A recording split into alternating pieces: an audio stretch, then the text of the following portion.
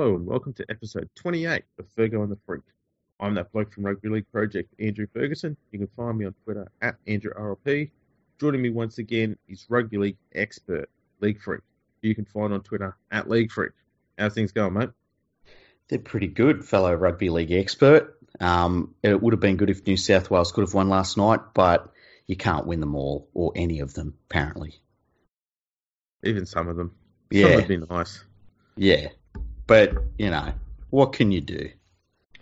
Well, you can go on Twitter and bitch and moan about it for days on end. Yeah, that's what I intend to do. I've got so many replies to tweets that I sent 14 hours ago that I've moved on from. Yeah, I've had a fair few. I didn't really tweet that much, but I had a few people on there who started having arguments with one another over a tweet that I made, which is pretty innocuous. Mm-hmm. I had one person call me a idiot on social media, some other rubbish, and he was a South fan. He didn't like the fact that I said that Cody Walker had a bad game. He got hooked. Yeah. How can he be upset that... Oh, anyway. Yeah, you can't really defend a half who gets hooked at the top level like that. Can you think of another Origin player that's been like a skill player? Because it's easier to hook a forward, but can you think of another skill player that's been hooked? No. I mean, not even... This is the sad thing. Not even Mitchell Pearce got hooked. Yeah. Just let that sink in, South fans. I'm rubbing my forehead again. Yeah. Anyway, we're going to zip past that because New South Wales lost. Yeah, if they'd won this whole episode, it would have been a 3-hour episode, basically about New South Wales winning the series and all that, but they lost, so moving on. Yeah. Today, we're going to look at the 2019 Players Poll that was recently published on the NRL website. So they went there and asked every player for their opinions on a range of questions, mostly positional-based stuff, but other issues as well. We'll have a look and throw in our 2 bobs worth as well. Yeah, it's going to be interesting. Look, I didn't look too much into the previous player polls that Rugby League Week used to do, but I would guess that in these player polls they're not asking questions like, do you think the NRL is doing a good job? Do you think Todd Greenberg should be sacked? It's not exactly impartial. Yeah, exactly. So, I suppose that's the thing to take note is that it is going to be a little bit fluffy, we'll call it. That's a good point, yeah. Because they used to, Rugby League Week used to ask some pretty good questions for a while there. Yeah, and there were things like, do you think drugs is an issue in the game? Yeah. Do you think you're underpaid? Mm. Things like that. And the answer, by the way, if anyone ever says that, you always say yes. Yeah. Unless you Clint Gutherson. Well, you even say it then because you know you'll get an upgrade in pay. Yeah, that's a good point, actually. It turns your contract from being like a minimum wage salary to $650,000 a year. Well done, Parramatta. Well done, Parramatta. All right. Fullback. Who is the best fullback in the NRL? Mm-hmm. Okay, so 55% said James Tedesco. 23% was Tuivasa Sheck. 9% Kalen Ponga. Your old mate Clint Gutherson got 5%, and Tom Trbojevic had 3%. Wow, that's interesting that Tedesco is, more than half the people that were surveyed, players that were surveyed, said him, because I would have thought it was level pegging between him and Tuivasa Sheck. Yeah, look, I think it's hard. You can make arguments for both players. Yeah. I would probably have Tuivasa Sheck slightly ahead, but I'm talking by the slimmest of margins. Tedesco is improving at such a good rate that he's going to overtake RTS. If not this year, then definitely by next year, in my opinion. Especially having that good team around him he's got there at the Roosters, whereas RTS is in that regularly beaten side. Yeah. And the reason why they're not constantly beaten is because of him. Yeah, and that's the thing. I think that's maybe the difference right now between the two is that, Tuivasa Sheck is the Warriors' attack a lot of the time. He's playing a lone hand almost in a lot of games, whereas Tedesco is running off the back of a lot of things that other players are doing. And that's not to say that he's not creating things, but RTS is doing that with no one creating stuff a lot of the time. So that's probably where I give him the edge. But you're talking about, maybe two of the top 5 players in the game. I mean, easily two of the top 5 players in the game. And, they're both playing so well. It's hard to poke holes in either of them to give the other one the edge. I think if you swap them on teams, if you swap them around, they do just as good of a job as each other. Yeah. The surprising one for me is how high Gutherson rated, obviously. Yeah. Especially being above Tom Trbojevic, because, I mean, let's face it, if you had to pick between those two as your fullback, you'd pick the guy who's actually played for Australia and played State of Origin, wouldn't you? Yeah, it's not even a question. Yeah. Not even a question. The other one that surprised me is that Dallin Watene-Zelezniak's not on that list. Yeah, given the epic effort he had in playing for New Zealand last year. Yeah, and that was a man's performance, that one. He stood head and shoulders above everyone on the field that day. He's still so young and got a big, bright future ahead of him. I'd love to have him on my club. Yeah, we won't go into that. No. So we don't need to hear me crying. So just to look back on last year's results now compared, Billy Slater topped the voting in 2018 at 60%. Ponga was 11%. RTS had 10%. Tom Trbojevic 6%, and Tedesco had 5%. Okay. Wow, Tedesco's come a long way. It's hard to go against Slater, though. I mean, all-time great. Absolutely. Next is Winger. This is slightly closer, this one. Mm-hmm. So 33% said Blake Ferguson, 24% Josh Adokar, 10% Corey Oates, 8% Ken Malmelo, 7% Jordan Rapana. Yeah, I would think that Blake Ferguson probably gets a little bit of a boost because of his work rate. I think for pure wingers, Adokar it's hard to beat him. And that's not saying that Blake Ferguson's not a pure winger. Ferguson does get through a lot of work, and because he's so big and strong, he can almost play that role that Wendell Saylor used to play, where he's almost running as an extra forward. So I would guess that that's where he gets a little bit of an extra edge over Adokar. Yeah, I agree. I think for me, I also put Adokar up there. The bloke is just an absolute speed freak that, the likes of which we haven't seen in a long, long time. And but not only that, sorry, go on. He also knows how to score tries, and that's the main thing you want from a winger. Yeah, and even last night when you watched him, he got in and did a lot of work, and it's different sort of work that someone like Ferguson does.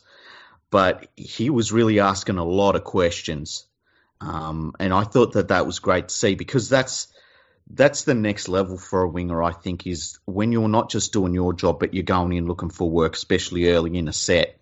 And he was doing that last night and making Queensland really work around the ruck. So that was fantastic to see. But yeah, I can completely understand them. I'm glad that Rapana got a look in.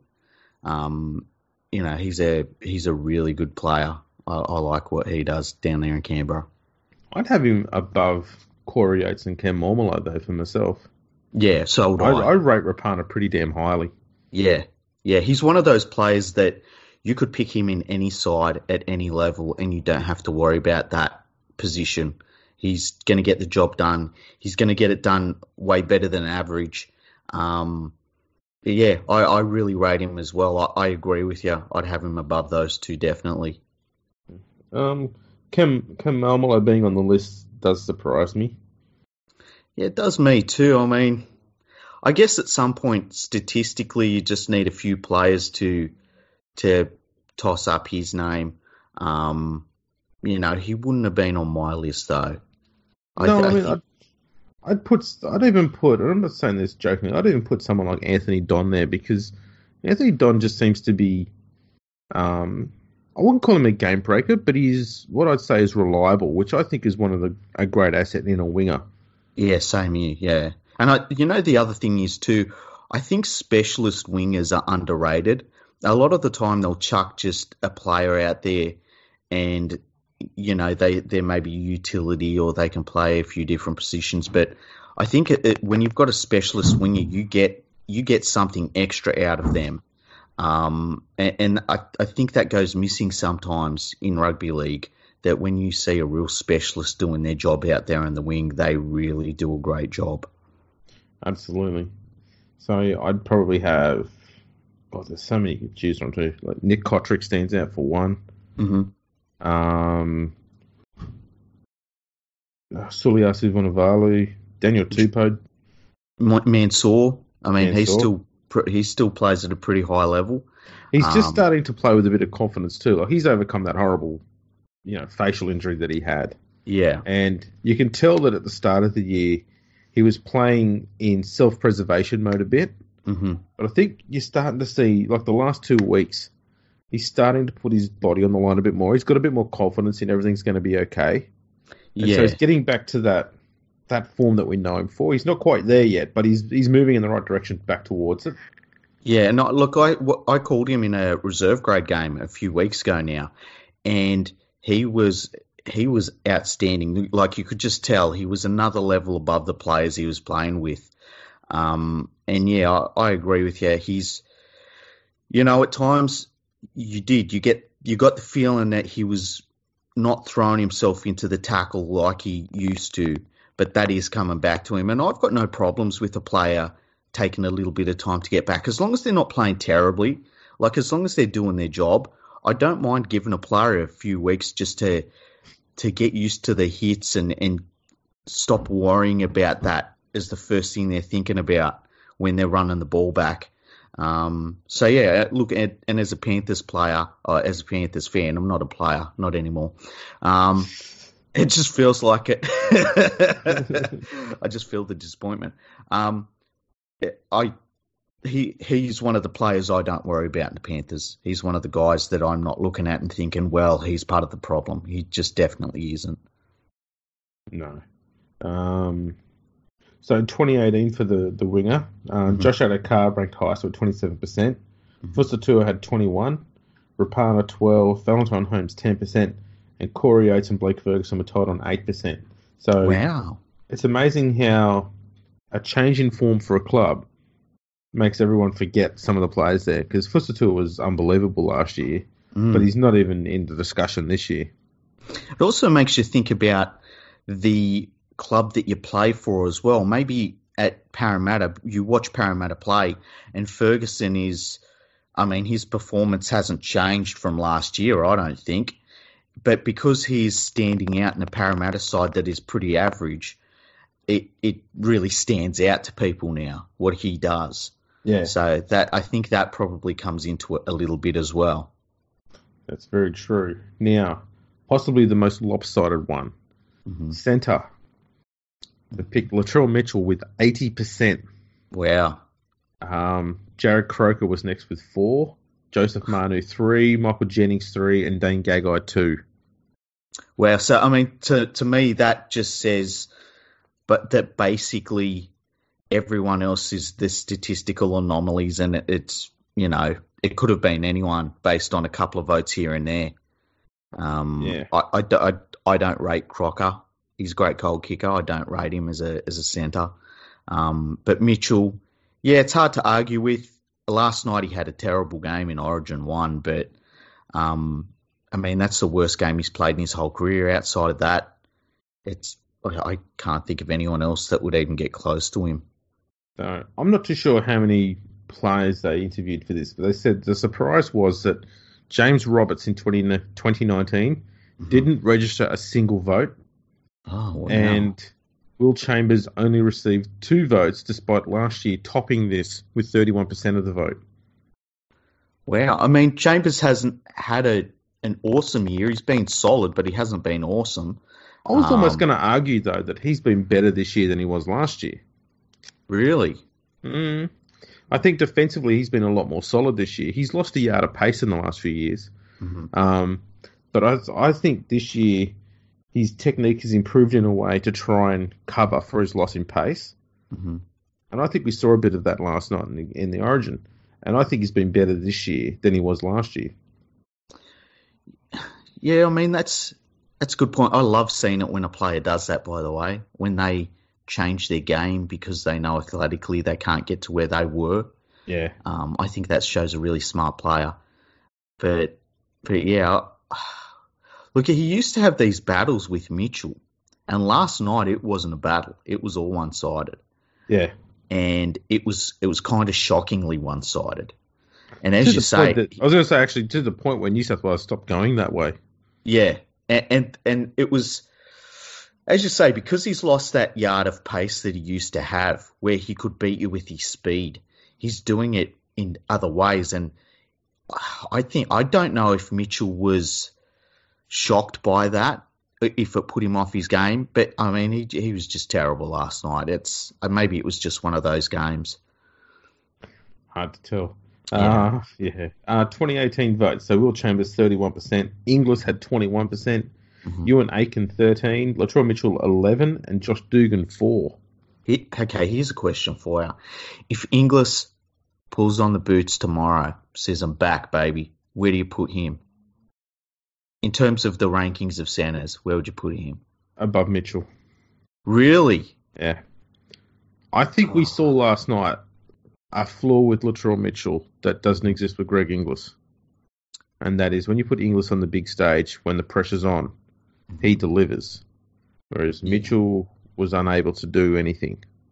And I think that's a telling point. That's a really good point, though. That is a really good point. Like if you say you swapped, and it's two good New South Wales wingers, Latrell Mitchell for Greg Inglis. Greg Inglis doesn't play like that last night. No. Furthermore, Inglis would be the sort of person to realise that there was a bit of trauma in the middle, and he'd go looking to help out, and he could actually make a difference in there. Because Inglis as a player was so multi-skilled and multi-talented. You could have put him in pretty much anywhere in any team, and he'd have delivered brilliantly no matter where you put him. You could even put him in the front row. You know, the bloke was just... I haven't seen such a multi-skilled player like that before. Yeah, and did it on the biggest stages, and we've talked about this before. Wing, centre, fullback, 5'8". I actually thought that maybe if he ended up having a really long career, and look, his knee issues a problem, I still wouldn't be shocked if he come back next year. But if he was the sort of player that played until he was 36, 37, which I physically feel like he could do definitely, I wouldn't have been shocked if he ended up being in the back row.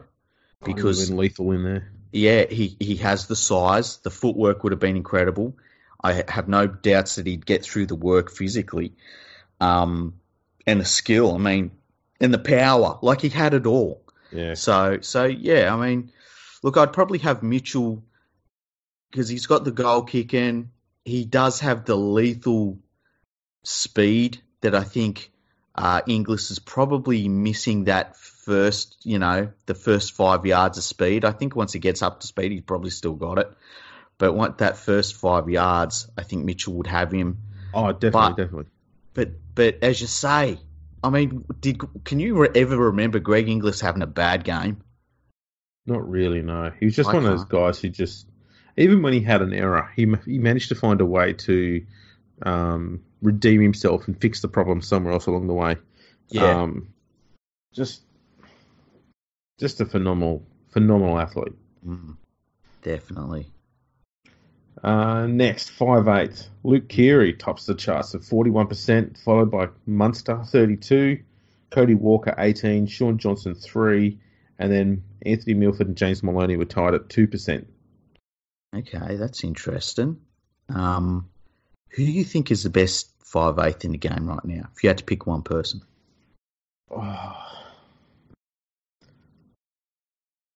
That's tough. I'd probably lean towards Munster. Yeah, for me, I don't think it's tough. I think it's Munster and then Daylight. For me, it comes down to who the halfback is as to who would be the best 5'8", but Mm-hmm. Munster just looks to be, Kiri's not bad either, but I think Munster's looks to have that better defensive aspect to his game, Mm-hmm. which is very helpful in the middle. And the fact he could play halfback and he could play fullback, shows Yeah, that he's got pretty good game awareness. he'd probably be one of the top centres in the game even. And I think the thing about Munster is, and it's really come through this year completely, I feel like he's got a real command of the game where he has almost taken responsibility for not just being an extra part of these great teams in the Storm and the Queensland team last night even. He knows that he is a player that can make the big calls, that if he sees something, don't be afraid to go for it because everyone hopes you do because you're the man now. I think he's one of the top players in the game, and he's one of my first pick for an Australian team. I really, really rate him so highly. And the fact that he's got that size as well about him and the power running, I really love that. And that's something that Kiri's a little bit of a different player. He's a slighter player and he more uses his speed and agility. But Munster, I kind of liken him to almost someone like a Brad Fittler in terms of he uses his size as a weapon at 5'8". I was actually going to say that, especially a young Fittler. Because the difference between the two is when Fittler was young, he regularly ran the ball a lot more than he drifted sideways. Mm-hmm. And as he got older, and obviously a little bit slower, he was smarter about when he used his big step, because that was still always epic. Yeah. Whereas Munster is kind of the same. He does run a lot more than drift sideways. And that's what makes him hard to defend against, because he's got a great short ball as well. Yeah, and I think he's so good. And you know what, I love picking him as an anytime try scorer. Because he gets close to that line, and he's the most dangerous player in the Storm team. When they're close to the line, he's the one to watch. Yep, fully agree. Now, last year, almost completely different players in this thing. Last year, Maloney topped the count with 36%. Then came Widdop, 20%. Munster had 13%. Blake Green was on 11%, and Milford was at 9%. Wow. Blake Green. See, a lot of people you don't hear anyone really talk about Blake Green. The one thing I like about him is that he's never been flashy, but he always does a bloody good job out there. And he seems to be one of those players that gives the rest of the team around him a bit more confidence just by being there. You see the way the Warriors play when he's not there, and they look completely lost. But he turns up, and it's like, oh, we've got a GPS unit. We're all good. We'll be fine to go now. That's a really good point. He's almost like, and we've talked about it a few times in the podcast, and we talked about it with the Broncos, where we said, you know what they need? They need some grizzled old, football head that plays 5'8" or halfback just to chuck there in the halves and just be like, listen, I'm going to give you direction, and that's all I'm going to give you. And he's almost that version, but he's a first-grade player. And look, I don't know that you could say confidently he's a first-grade player, but what he gives you in that sense is the reason why he's in first grade, because he does that so well. He does give you that direction. He does guide you around the field. And that's a skill. That's a big skill. And it's something that a team like the Warriors desperately needs. There's a bunch of teams that need it. I mean, the Broncos need it as well. But I guess that if you look at the statistics from last year in that player poll, there was probably Warriors players that were like, yeah, this guy is the best 5'8" because he's the best one I've ever played under. You know what I mean? Yeah. All right, moving on to halfback. And the thing that's interesting about the halfback one is that there were two halfbacks that played, two NRL club halfbacks who played in the Origin game last night, and they're not even on this list in the top 5. Wow. So we've got Cooper Cronks at the top on 39%, Mitchell Pearce 14%, DCE 11%, Adam Reynolds 7%, and Chad Townsend 6%. Wow. There's no Cleary and there's no Ben Hunt. Okay. Look, I get Cleary because the Panthers have been playing like crap, and I think that he's a young bloke. If he was there, you would be a little bit shocked.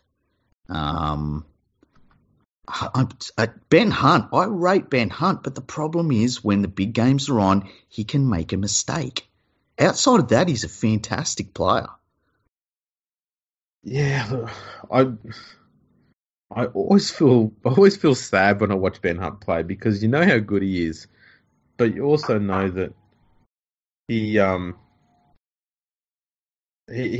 suffered mentally from that one little mistake, which sent me obviously an epic one in the grand final there. I think a part of him has refused to let that go, and I can understand why. I mean, in his mind, he's thinking, "I've just cost us the grand final." There's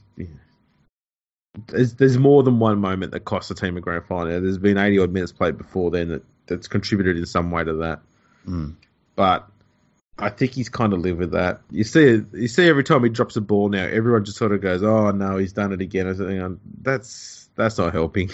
No, and that's a good point. And I think that you can almost see it that he reacts to that reaction as well. More often than not, he'll get up and you'll see a smile on his face because he knows that's what everyone else is thinking. Yeah, and it's playing on the back of his mind. But I look beyond that. See, the problem I've always had with Ben Hunt, drop ball in the grand final side even before then, is the only time I recall him playing, to his full potential and his absolute best ability seems to be regularly when they're up against teams that were either out of form or they were down the wrong end of the ladder. Yeah. So I always liken him to a flat track bully. Yeah. I think Mitchell Pearce is the same. Mitchell Pearce is the same, yeah. You put him in against a quality side. If they have to play, especially if they have to play like an Origin game and 2 or 3 top NRL sides in a row around the same period, they tend to struggle. Mm-hmm. And they only seem to come back after playing a few weak teams. That's just my opinion. I could obviously be wrong, but that's just my view. And I've always thought of him as more of a flat track bully. You get halfbacks that are like that anyway.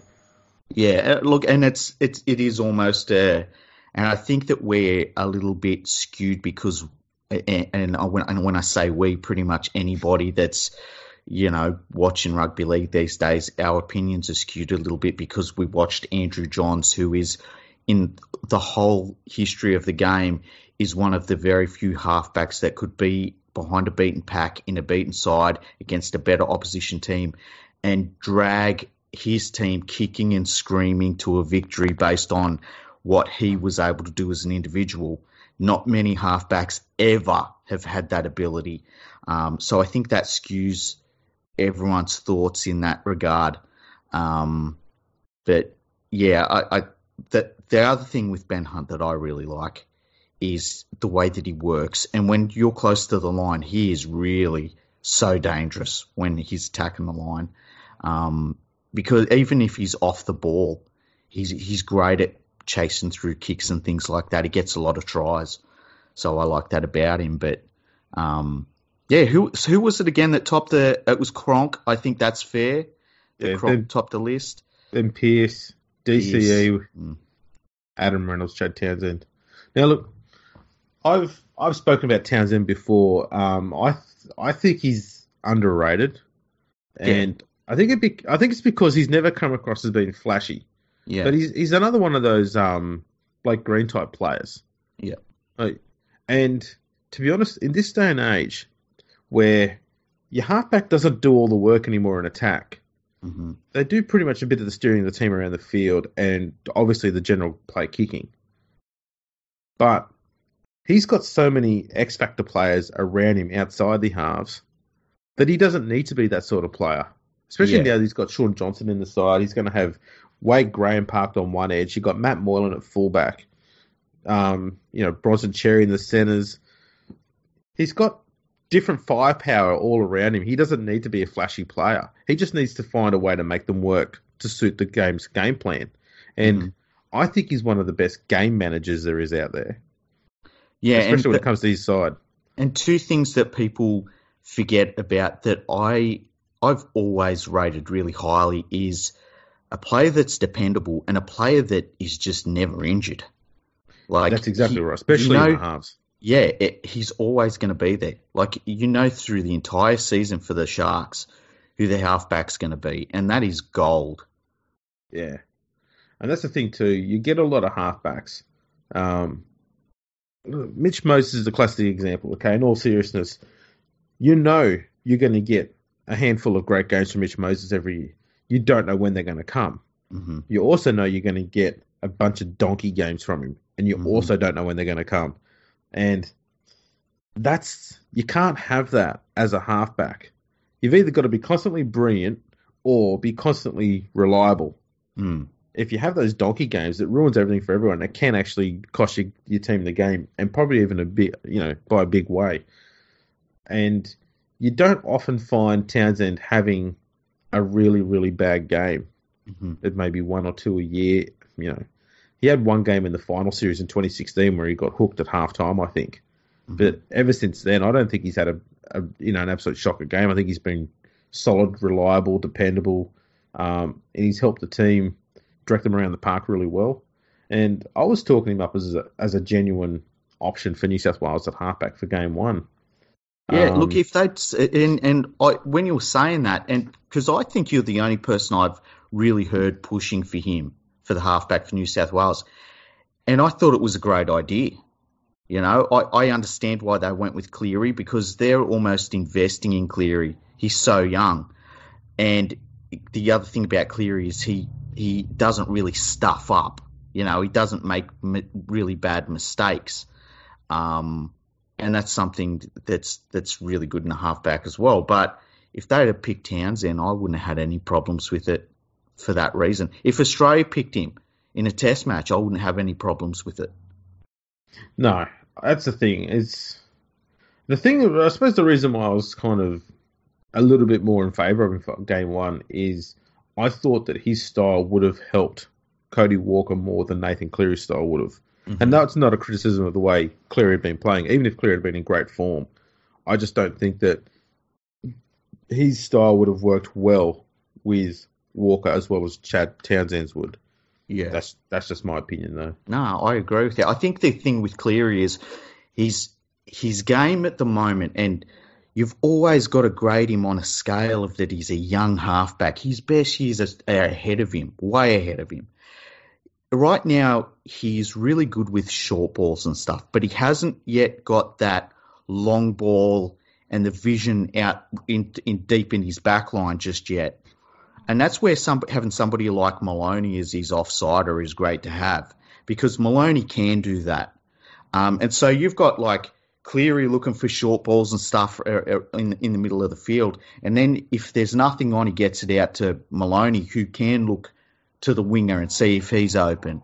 And yeah, with Walker last night, and I didn't even think of this going in, but that's kind of not what Walker needs. Walker needs to have somebody that they use him as a threat and then they go to him. The threat could be deep in the back line, cutting out Walker and stuff, but the one time you go to Walker and he's able to use his footwork and that, and he can make something happen. And I didn't think of that going into the game. I thought it would have worked all right, and it just didn't, unfortunately. Yeah, I think that comes down to for Cleary is because he is so young. I think he still gets told when and where he needs to pass to, so he's not. He hasn't got that instinct set down solid yet. Yeah. So when he's in a situation, I think when he goes near the line, if he's not confident that he can get there himself or he can make the right play, he won't take to the line. He'll find someone to pass it to, and he'll be looking for a call somewhere. Yeah. And I think that's kind of the mindset he's in at the moment. He's taken that first step towards autonomous thinking for a halfback. And so sometimes you'll just see those little moments, and it's caused, obviously, Penrith a few losses this year, where he's sort of been caught half between what he thinks he should do and what he thinks he probably shouldn't be doing. And yeah. So I think it's probably taken him about 18 months to sort of get through that process and sort himself out. But I think he's kind of around that area there. Yeah, and I feel like early in the game last night, you could see he was really telling players where he wanted them to be. Yeah. And that's something you want out of him. And he's in that awkward transition between I'm kind of doing what I feel like everyone wants me to do rather than like, this is what we should be doing.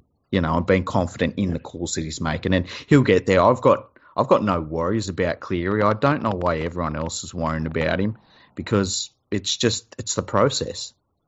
The process also is that when New South Wales lose, you shit on the halfback. Yeah. But I think we do that because for so long we had a legitimate reason to shit on the halfback. That's right. It really was. You'd look at this team and you'd be like, man, they've got some good players here. But where the fuck was Pearce? And I think that, it starts a culture. It does. In 2018, Thurston topped the vote with 35%. Hunt had 19%. Cleary had 11%. Johnson 11%. And Cronk was on 9%. Oh, there you go. Wow, Cronk. Big turnaround. All right. Prop. The top props in the game. Torquiaho, 26%. Wow. Jesse Bromwich, 18%. Andrew Fafita, 7%. Waria Hargrave, 6%. And Clemmer, 5%. I can't believe Clemmer's that low. Yeah, it does look to be a reasonably tightish sort of field. Yeah. Obviously, the one person that's gone missing there is Regan Campbell-Gillard. And also, I suppose, I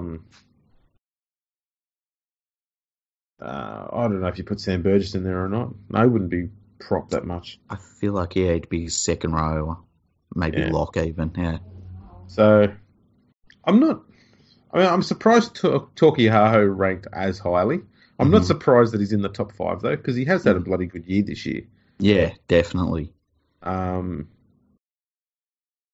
also think you're getting to a point, and it's something we need to think about with this whole player poll, is that some of it will be people thinking about what they consider a player to have done last year because they haven't faced them this year. Yeah, that's exactly right. But I'm obviously not surprised or concerned that Campbell-Gillard only got 1 vote this year. No, he's had one of those. I mean, I don't know what's happened to his running game. He's running like he's worried about getting hurt. That's probably what it is. Yeah, he had that horrible jaw injury. Again, I think it's mental. I think once he gets a bit of confidence that he's not going to break his jaw every time he goes into a tackle, he'll probably go back to that fearless running that he had that was just so bloody awesome to watch. I think it probably also stands out too because he was a New South Wales player last year, and this year he's not playing as well, and he's not running like he used to. But he's also playing in a pack, which is overall playing extremely soft and just isn't putting in the effort. And so you look at their pack, and he's the first one. You're like, well, why is he not playing? And it's everyone in that pack except for Kikau to a certain extent. That's just playing soft. So he cops the brunt of a lot of that, which is fair enough. It's what you've got to, you get that extra money as a rep player. You got to cop the criticism. Exactly. So last year they called it, I hate these terms, best middle forward. Yeah, what the hell's that? Just call them props for fuck's sake. Yeah. So last year they had for their best middle forward. So obviously these are going to include locks. They had Tormalolo 34%, Burgess 23%, Jake Trbojevic 10%, Campbell-Gillard at 5%, Jesse Bromwich and Andrew Fafita both had 4%. So it was basically locks and 2 props at the end. Yeah. Yeah. Look, Tormalolo should be 100%. Well, speaking of Tormalolo, we'll go to the locks, and he's got 45% of the votes for best lock. Jake Trbojevic 20%, Cameron Murray 15%, Dale Finnegan 8%, and Jai Arrow 5%.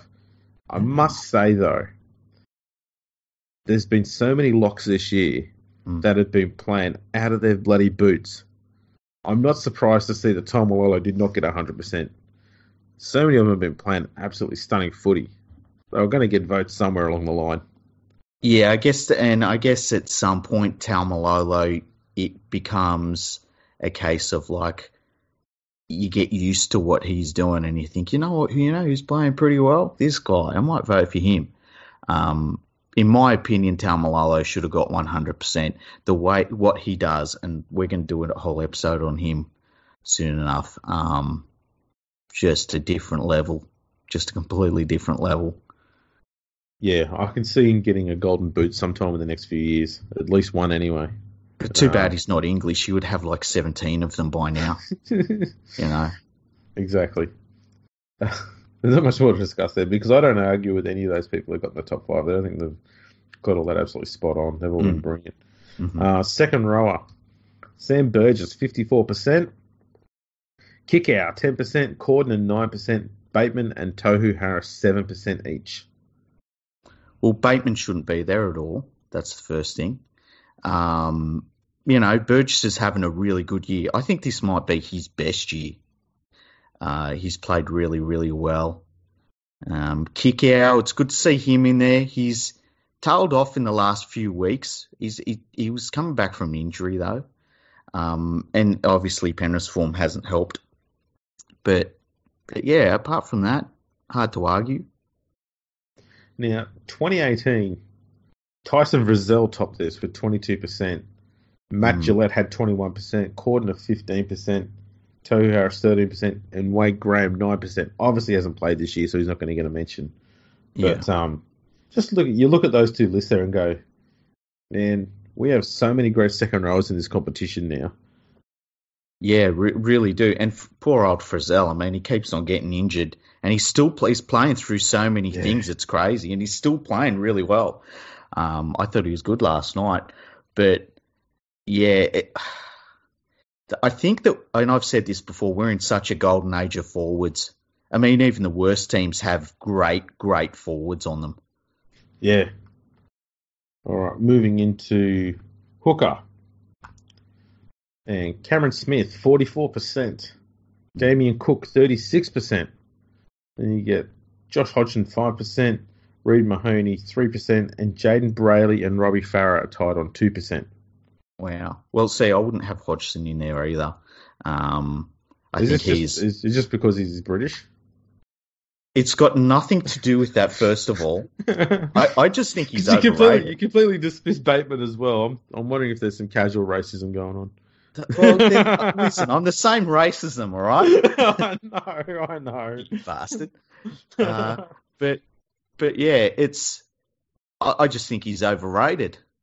If he was as good as people were saying he was, the Raiders might actually have won something decent. I don't think he's overrated, but because I think you see the difference he makes to the Raiders when he's not there and when he is there. Canberra are completely out of sorts when he doesn't play. You can't even back him when he doesn't play. But here's the thing, right? He's injury prone. That's the first thing. That's a problem, yes. An injury prone hooker in the NRL. Massive, massive problem.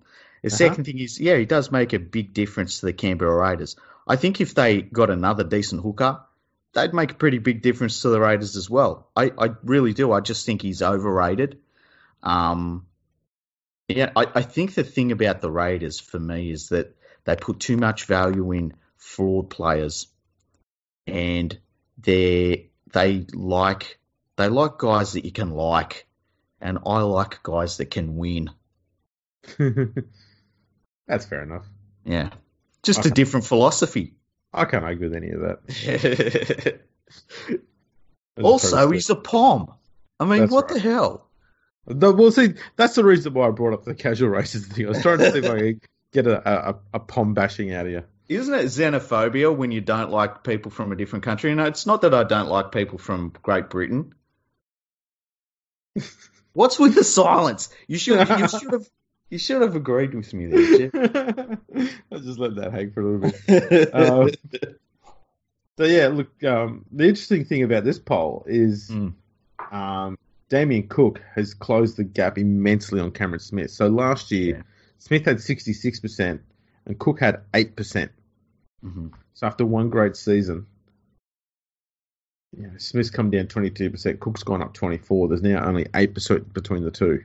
Isn't it interesting with hookers in the game that, and you, like, you think back through history, there's always one that rises above everyone else, and it's sort of like their era. And it's very rare that you've got more than a couple of hookers that are of a top level. I mean, that I guess going back to probably Benny Elias and Steve Walters was the last one I can think of where you had two really, really good hookers that were in their primes at the same time.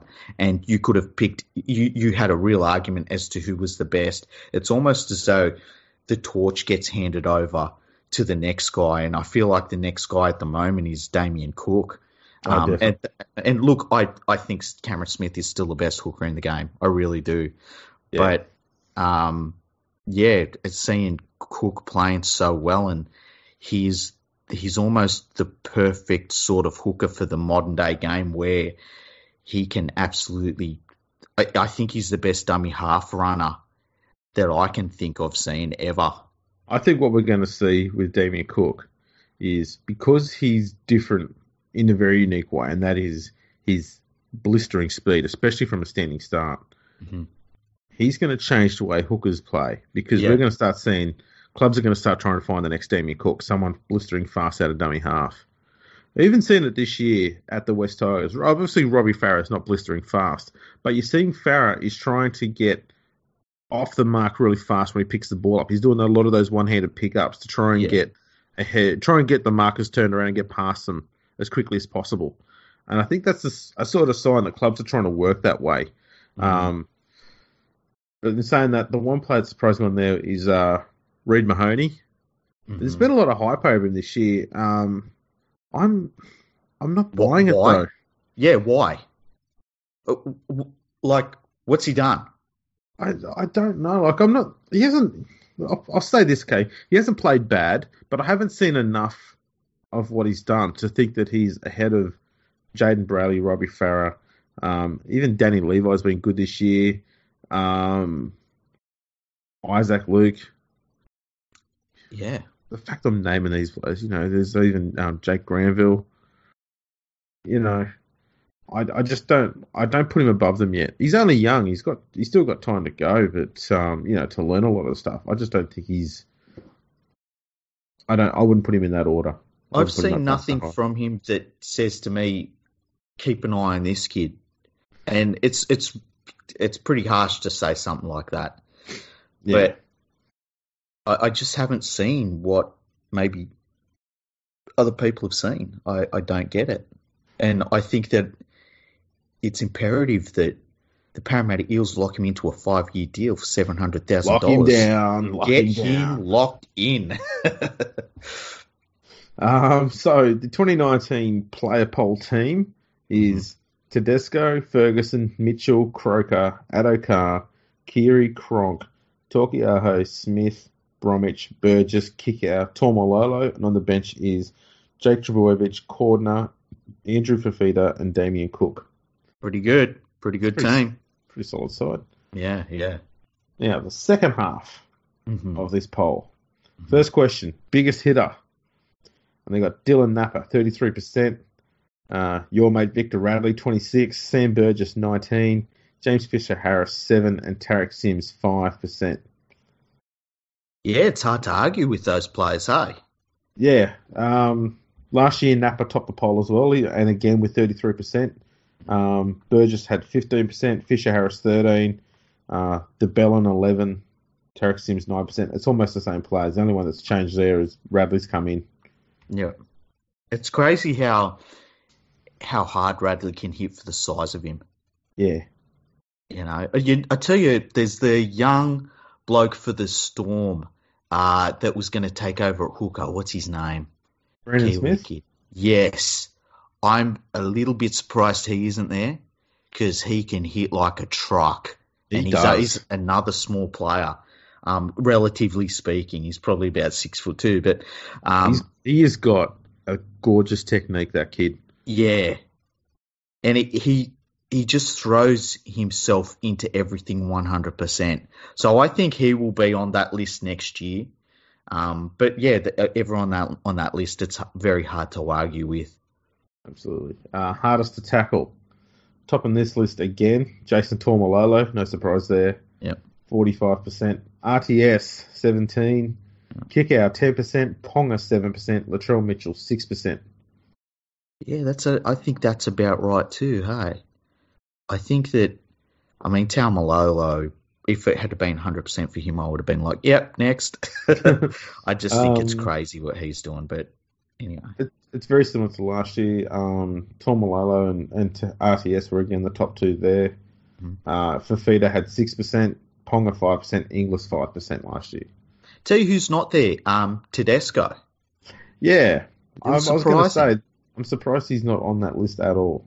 I wonder if, from a player's perspective, because we look at him and we're like the footwork and his evasiveness and stuff.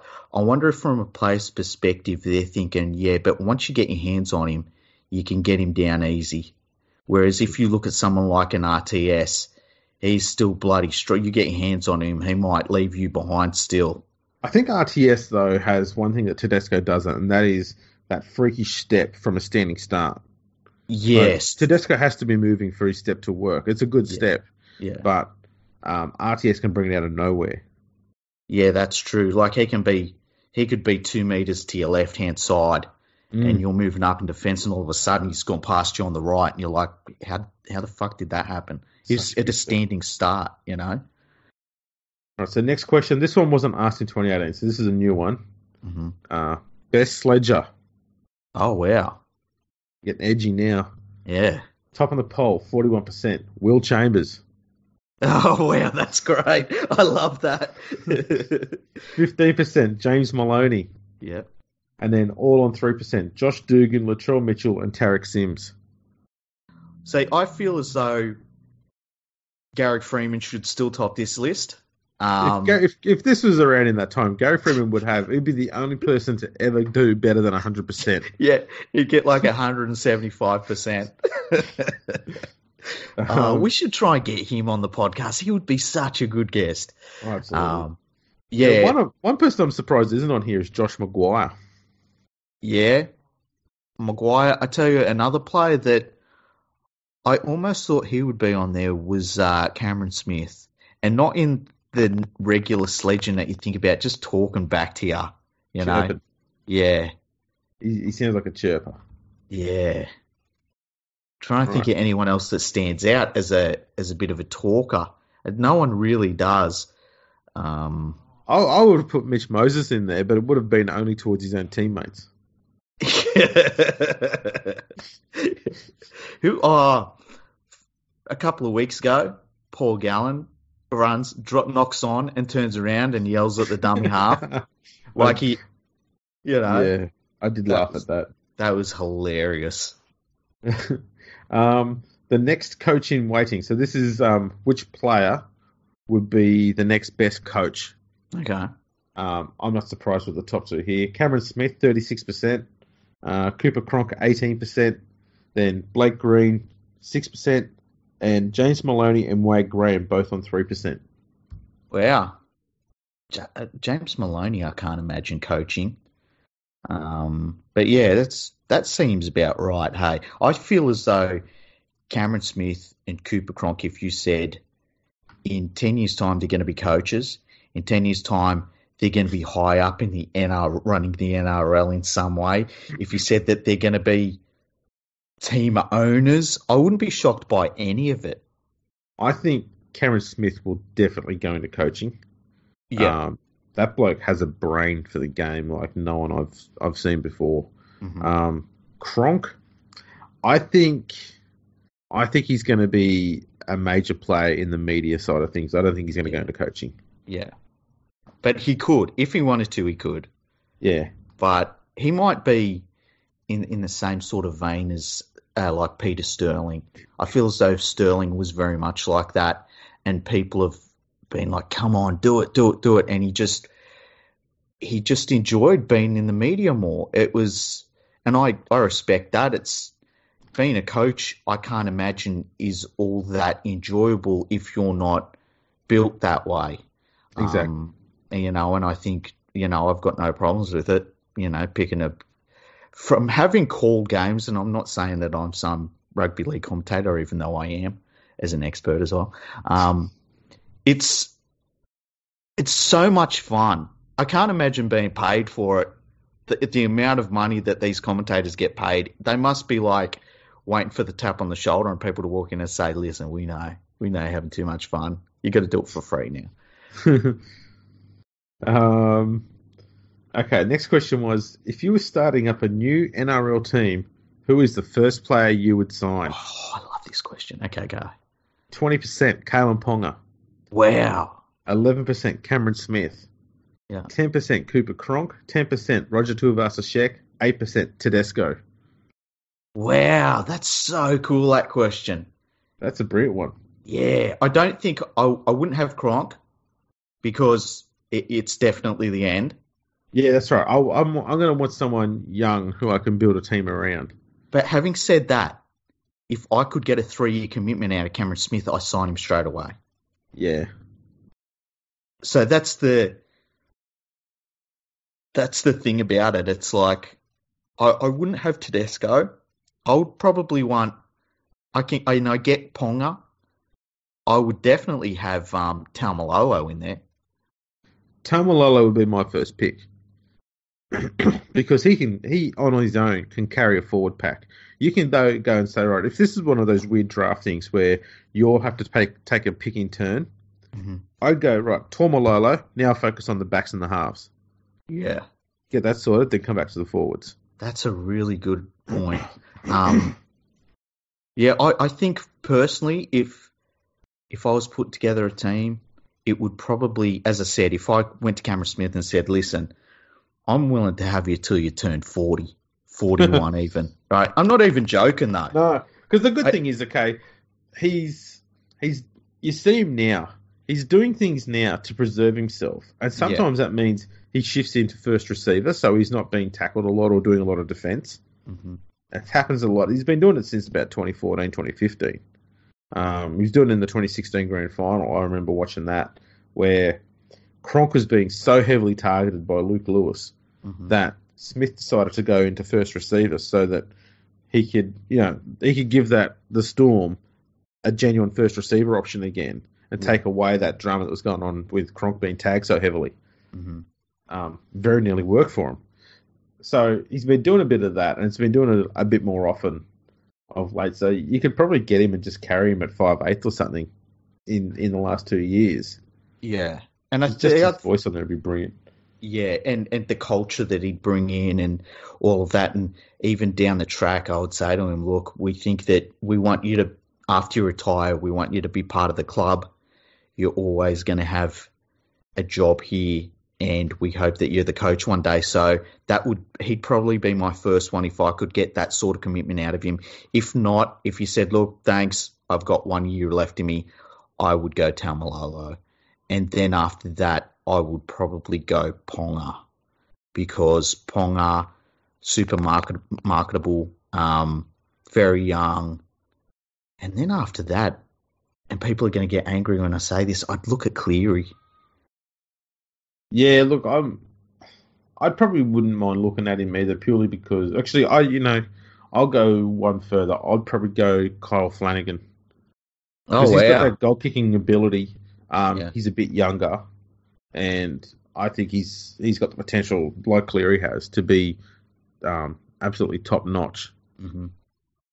He's playing so well, straight out of the box too. Yeah. Next question was best step. Now, 3 players here made up 97% of the vote. Wow. Number 1, Kalen Ponga, 56%. Yeah. 37% goes to Roger Tuivasa-Sheck, and 4% went to Sean Johnson. Sean Johnson still, wow. I'm trying to think if anyone else stands out in terms of having. I'll tell you what, Cameron Munster, he showed it last night. Munster does have a good step. Yeah. I'm trying to think of anyone else that really stands out in terms of their step. Yeah, I'm starting to see now why most three players took up the majority of the vote. Yeah, because they're the ones that it stands out. It's like, oh yeah, him. Um, I mean, Tedesco, I wouldn't say he's got a step more than he's got footwork. Yeah, I don't think Tedesco's got a step. He's more of his running style's a bit more like Steve Rogers. He sort of has a bit of a swerve. Yeah, yeah, he Um, gets you with that, and because his footwork is so good, yeah, and you and know he that he does can. have surprisingly good pace. Yeah, very, very good pace. So yeah, it's hard to argue with that list. I agree. I would love to see that same list from when Matty Bowen was playing, because Matty Bowen was a What year, Matty Bowen? probably first half of his career. Matty Bowen would have. I mean, he had maybe Because the best footwork I've ever seen from a footy player. the He, reason if I you, ask is, would Benji Marshall have dominated those things then? oh yeah, that's a good point. I mean, Benji Marshall had that. It was almost like Benji Marshall's step was kind of like Brad Fittler's in that it was like an atomic bomb went off in the game when that come out, Yeah, you know. Whereas Matty Bowen, it was almost every time he ran the ball, it was like step. Whereas with someone like Benji, it was like bang, what game's was that? changed. Yeah. Um, So that's a very good point. uh, I will be surprised if we ever see someone come into the game with a step more amazing than Benji Marshall's when he hit the scene. Yeah, it was. Because you know, It, the thing that made Fittler's one so good was not just how big it was, because he's a big guy. yeah, It wasn't just how big it was the fact that as he pushed off, he got faster, and so it yeah, meant that not only did you miss a step, but you couldn't catch him when he got past you either because he was just gone. mm, And he was never a fast player, but he used it to propel himself forward. Benji's was Benji would do that crazy step standing still mm. and still get around you, and because he's so much smaller, it was just unbelievable. Plus the fact he had that weird jinking action going on with his knees and his body. The first thing it did Yeah. is the defender stopped moving because they're gone, I have to try and catch this bloke. And it's like you're trying to catch a chicken. That's because you see defenders like that when he's sitting, when the line gets set straight and Benji got the ball and he started doing those weird steps, everyone stopped moving. And straight away you went, they're sitting ducks. And he did this thing too. He'd hold the ball in two hands, Yeah. and you could see him physically like loading the step up. And the opposition players, as you say, they'd stop and they'd be like, he's about to do it. Which way is he going to go? By the time that thought entered their head, he was gone. That's right. And Another the thing, thing is too, he might go bang, bang, bang, and so you're like, what the fuck just happened? That was the thing about him that was amazing. and then you throw in the fact that defenders also knew that he could and would regularly throw passes, either flick passes or no look passes. So he could Yeah, still be looking straight at you and still throw that ball. And so there's too many things for a defender to think about when they're dealing with him. And sure, they didn't all come off. But the fact is, they come off often enough for it to sit in the back of your mind and go, it could work here. I don't want it to be against me, but you don't know how to defend it. We're not going to see someone who'll be able to do that to a defensive line. I'd be surprised if we ever see that again because I don't think we saw it any time before either. no, I can't think of somebody before that had that complete combination of I've got the ball in two hands, I can flick pass it, I can put out a long pass, watch my body, watch my footwork, and while you're thinking all of this, he goes step, and he's doing something here, and then he flick passes around his back, and it's just incredible what he was doing at that age, and I love that from that player who had the ability to do that. Now you look at Benji Marshall, and he's a heavier player now. He's just better built, which has obviously helped his longevity because when he was younger, he just was so slight, it was really breaking him down playing first grade. But now he's like, he guides teams around the field. He steps up when he needs to step up. It shows the quality of him as a player that he's able to do that. There was a certain time in the game where I felt like Benji Marshall was the best player in the world. And he just, it was when physically he was still able to do a lot of that stuff, but mentally he also grabbed command of the game and was able to really control a game. And even when the West Tigers were losing matches, it wasn't because of Benji Marshall. Benji was trying everything, and he had, I mean, how many bludger backs did he have to play with? And forwards. Forwards and coaches. Yeah, I mean, that 2009 to 2011 period, that was when he was at his peak, because he was in that transition from being that exciting young player. He still had those steps and those passes and stuff. But he also went into this transition where he started to, I think, mentally slow down with his thinking processes and make more better options and more better decisions more often. And that's what we're seeing now, is he makes good decisions far more often now than he ever has before. Yeah, and he changed from playing what was in front, and this is what all good halves do.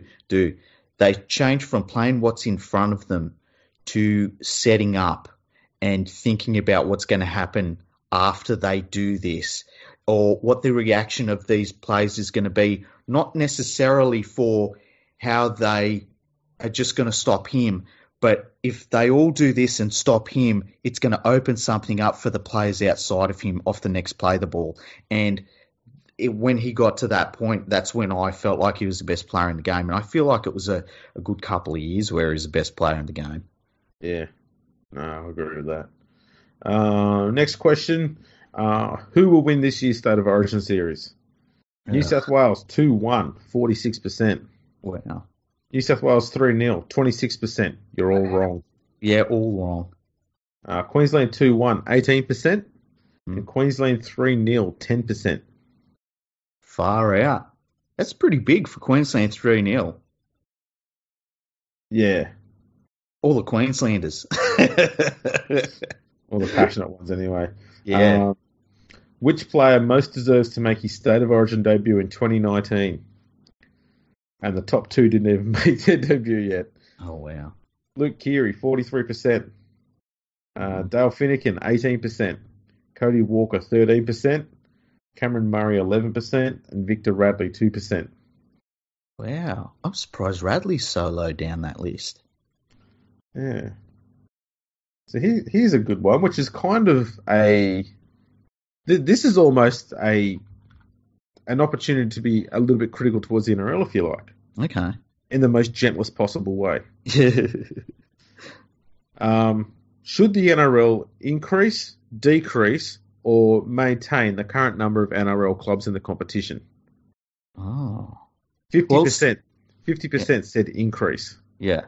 45% keep it as it is, and 5% said cut teams. That's interesting. I mean, you would think that the players should 100% be saying more teams, because more teams means more opportunities. Well, that's right. I'm surprised that there was 5% saying decrease. Yeah, I never understand why people want less teams. I mean, when you look at the worst team's probably the Bulldogs, and they're a bit of an anomaly, I feel as though. But if, say, you look at the Titans as the next worst team, they're pretty damn good for a bad team. Yeah. I agree.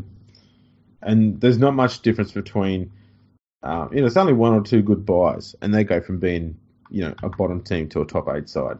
And that goes for every club. Yeah, yeah. Okay. Deciding drawn games. Ooh, this will be a good one. Golden Point, 44%. Oh, that's high.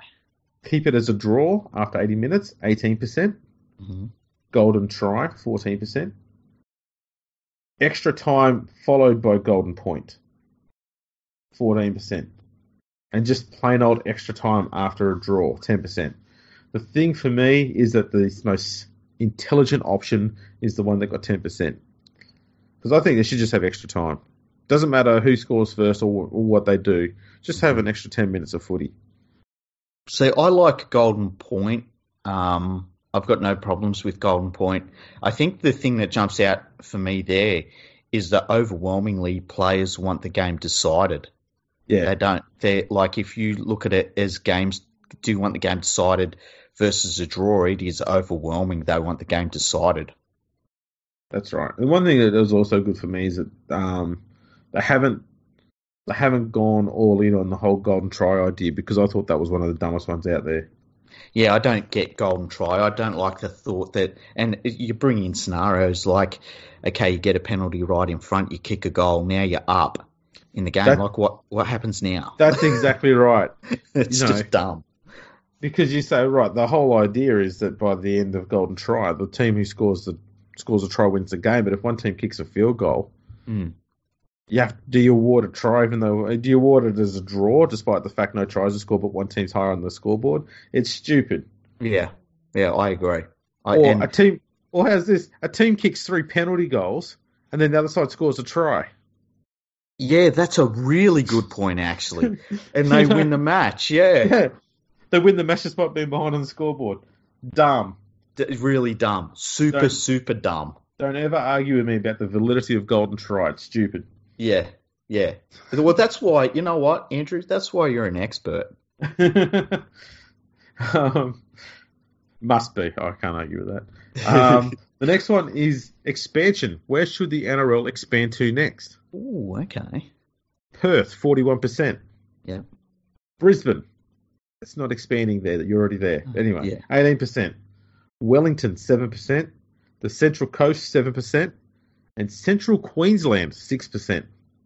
Ooh. See, I wouldn't mind living in Central Queensland either. Not Central Queensland. I think that when they say Central Queensland, they mean the Central Coast of Queensland. The Central Coast wouldn't be bad, but if they're talking about Roma, Fuck that. it's hard I'm out at that point. And hello to all our listeners in Roma. Yeah, I'm surprised.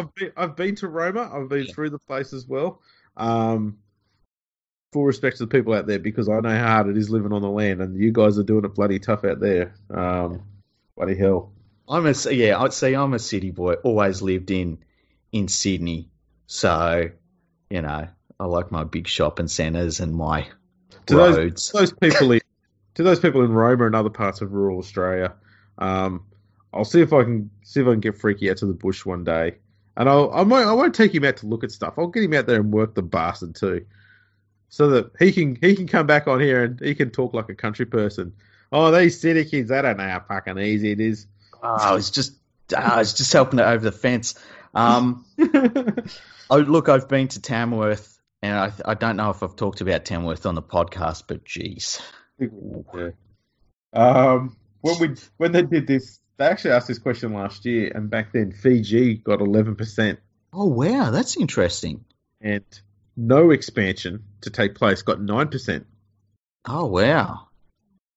So, and we've talked about this a little bit. The one that surprised me there is Wellington. I guess that Kiwis probably voted heavily for Wellington. I wonder if they were given an option, or if it was just tell me where you think straight out of the blue, or if they were given an option and Wellington was one of the options.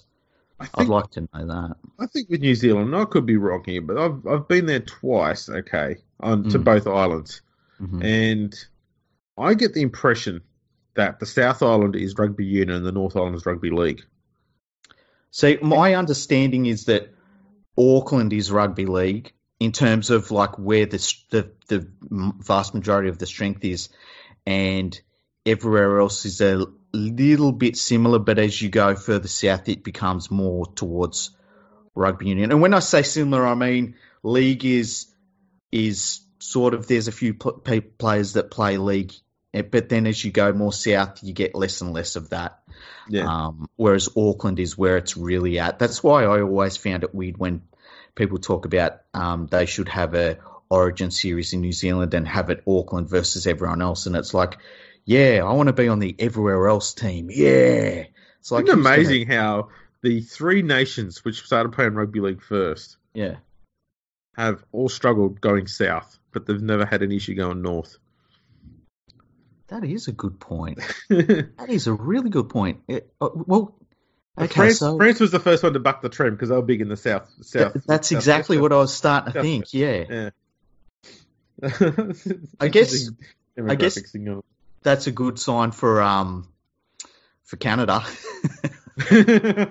That's true. Right, what was the next one? Referees. Hmm. Risky one. How do you rate referee performance out of 5? 2019, they said 3.1 out of 5.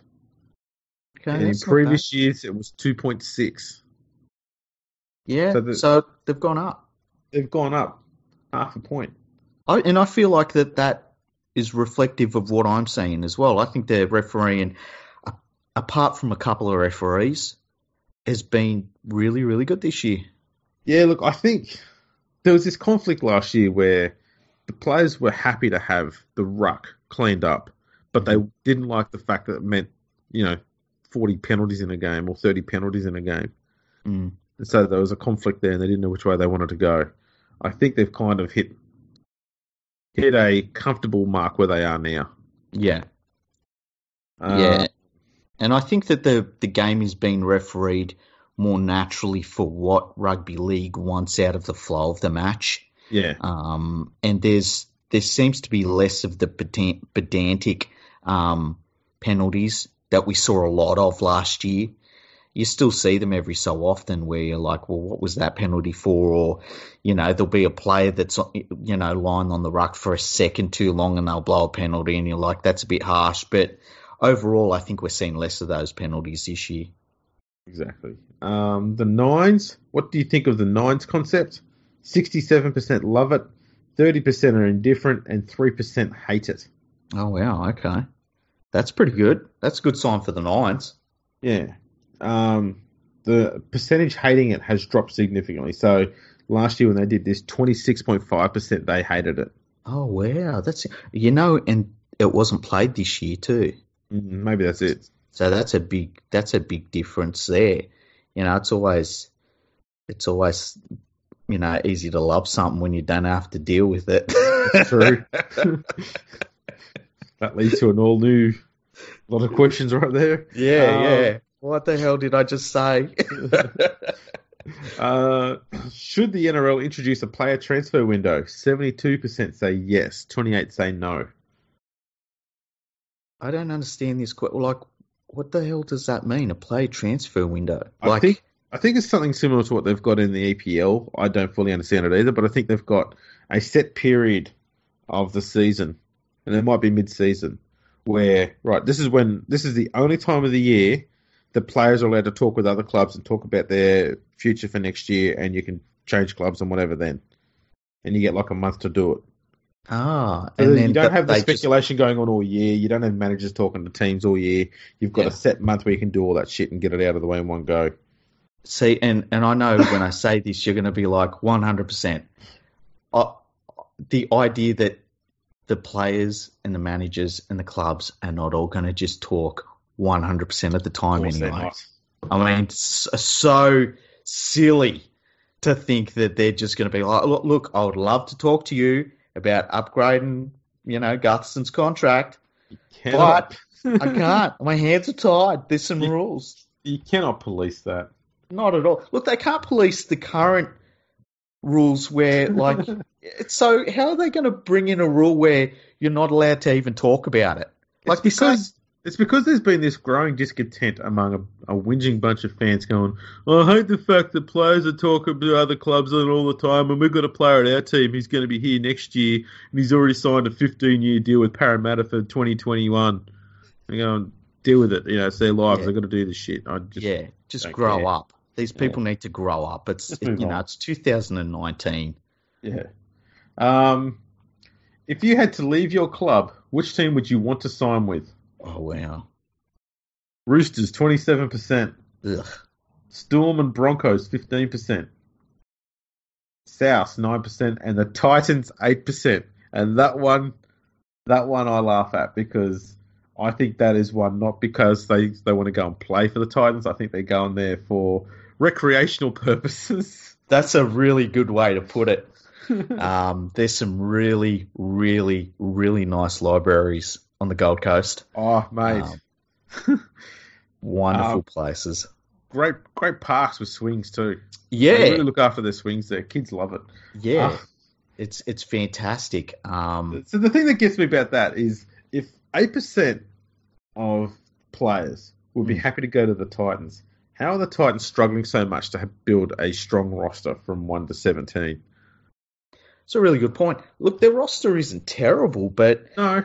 how do they not attract better players if the Gold Coast is such a lure? That's a really good point. And my guess is the lack of crowds probably put some players off. And I guess after that, it's like you can't sign everyone. Maybe it's just bad management. They get to a point where it's like we can't afford these players that want to come here.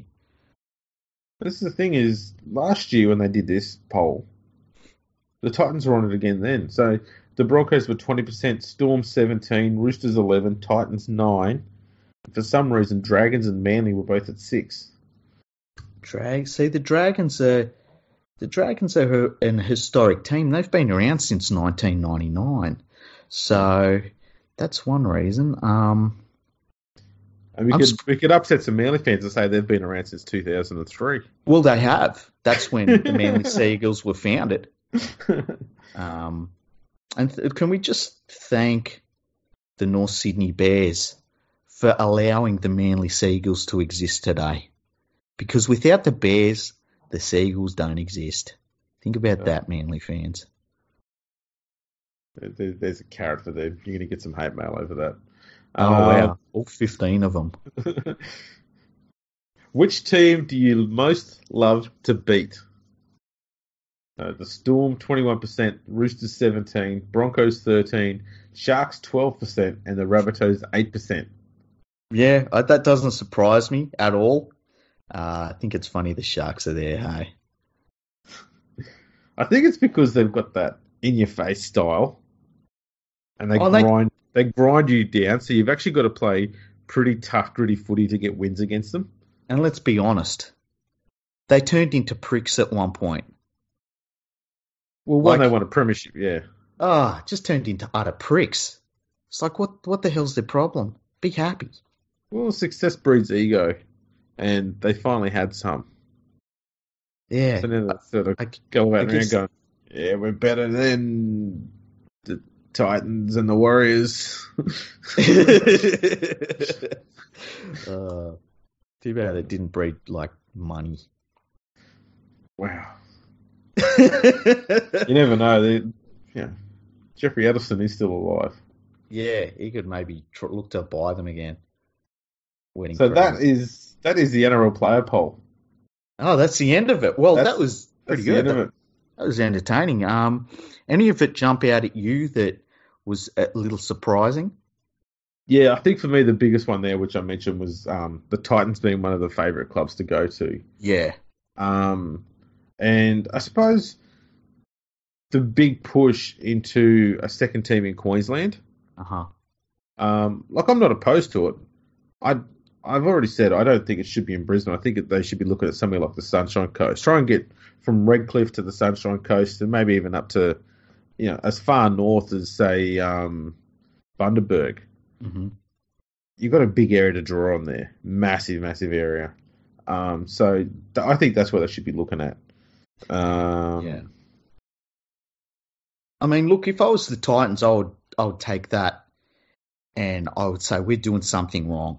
We're obviously doing something wrong here because the players want to come here, and we're doing nothing to help them make that decision. Yeah, and so there's obviously, I don't know what it would be if it's just the fact that it can't be the fans thing because players go to the Roosters and they play in front of no one.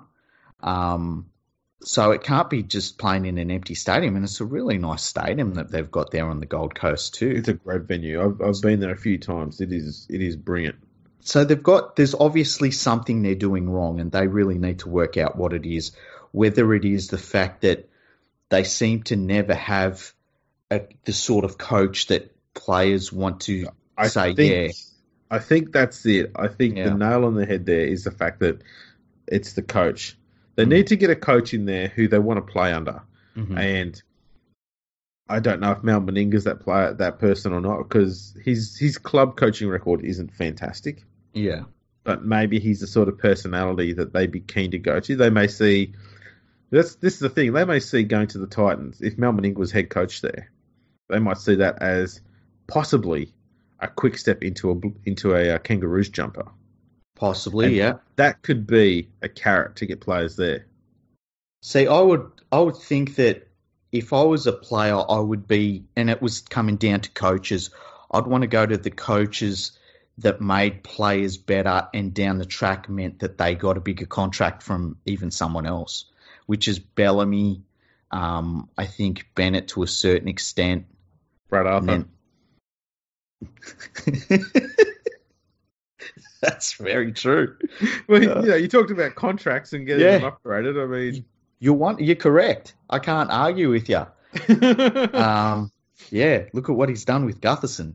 He really turned him from a reserve grader to being paid like a first grader that's actually a reserve grader. So, yeah, that's probably the thing. Anyone listening would think we just hate Parramatta.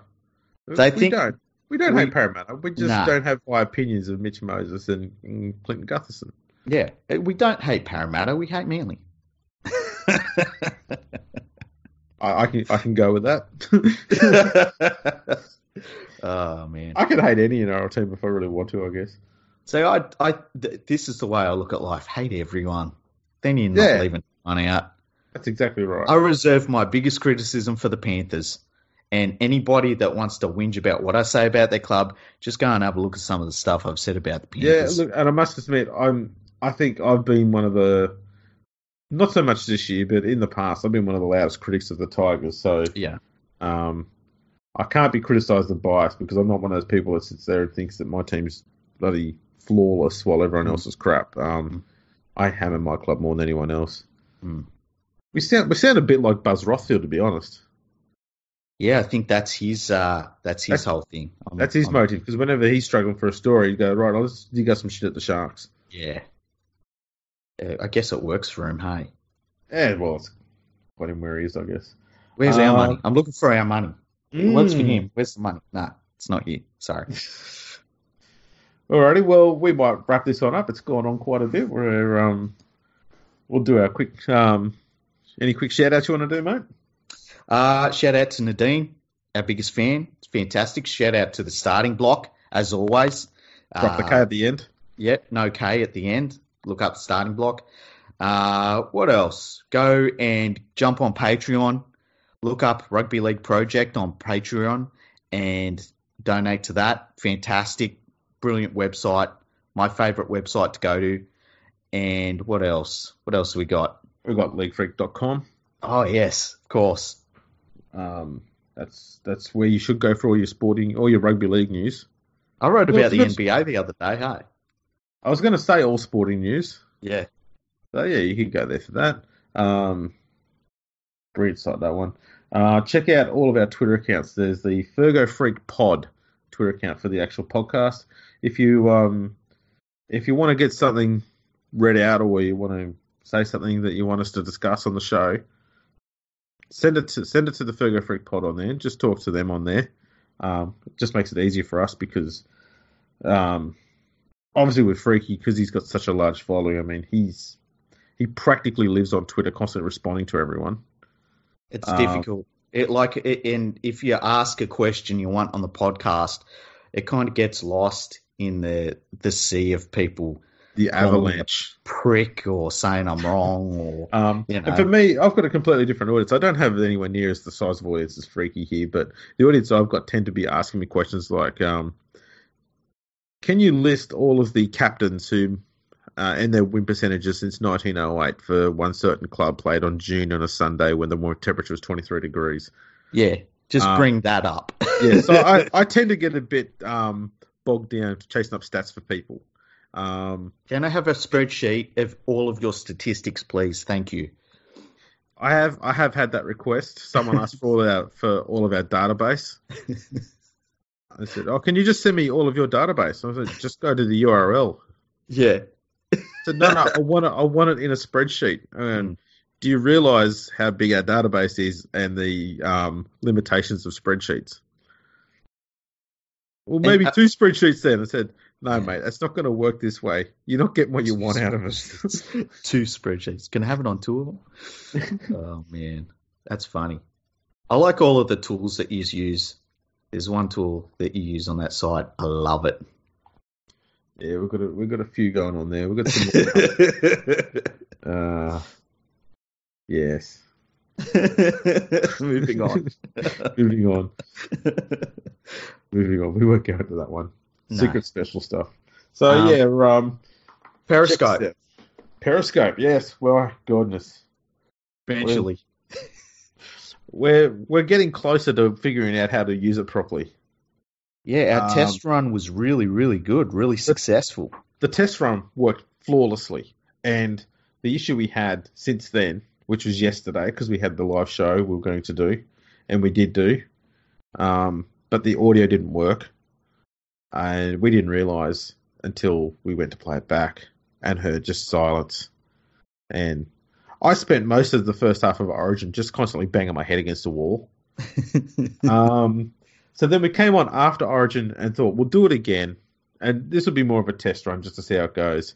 And for 90 minutes, everyone heard me talking to silence. I don't know why, but Freaky here could not be heard. So I'll look at it this way. That's a 50% improvement on what we previously pushed out. We're getting We're getting there.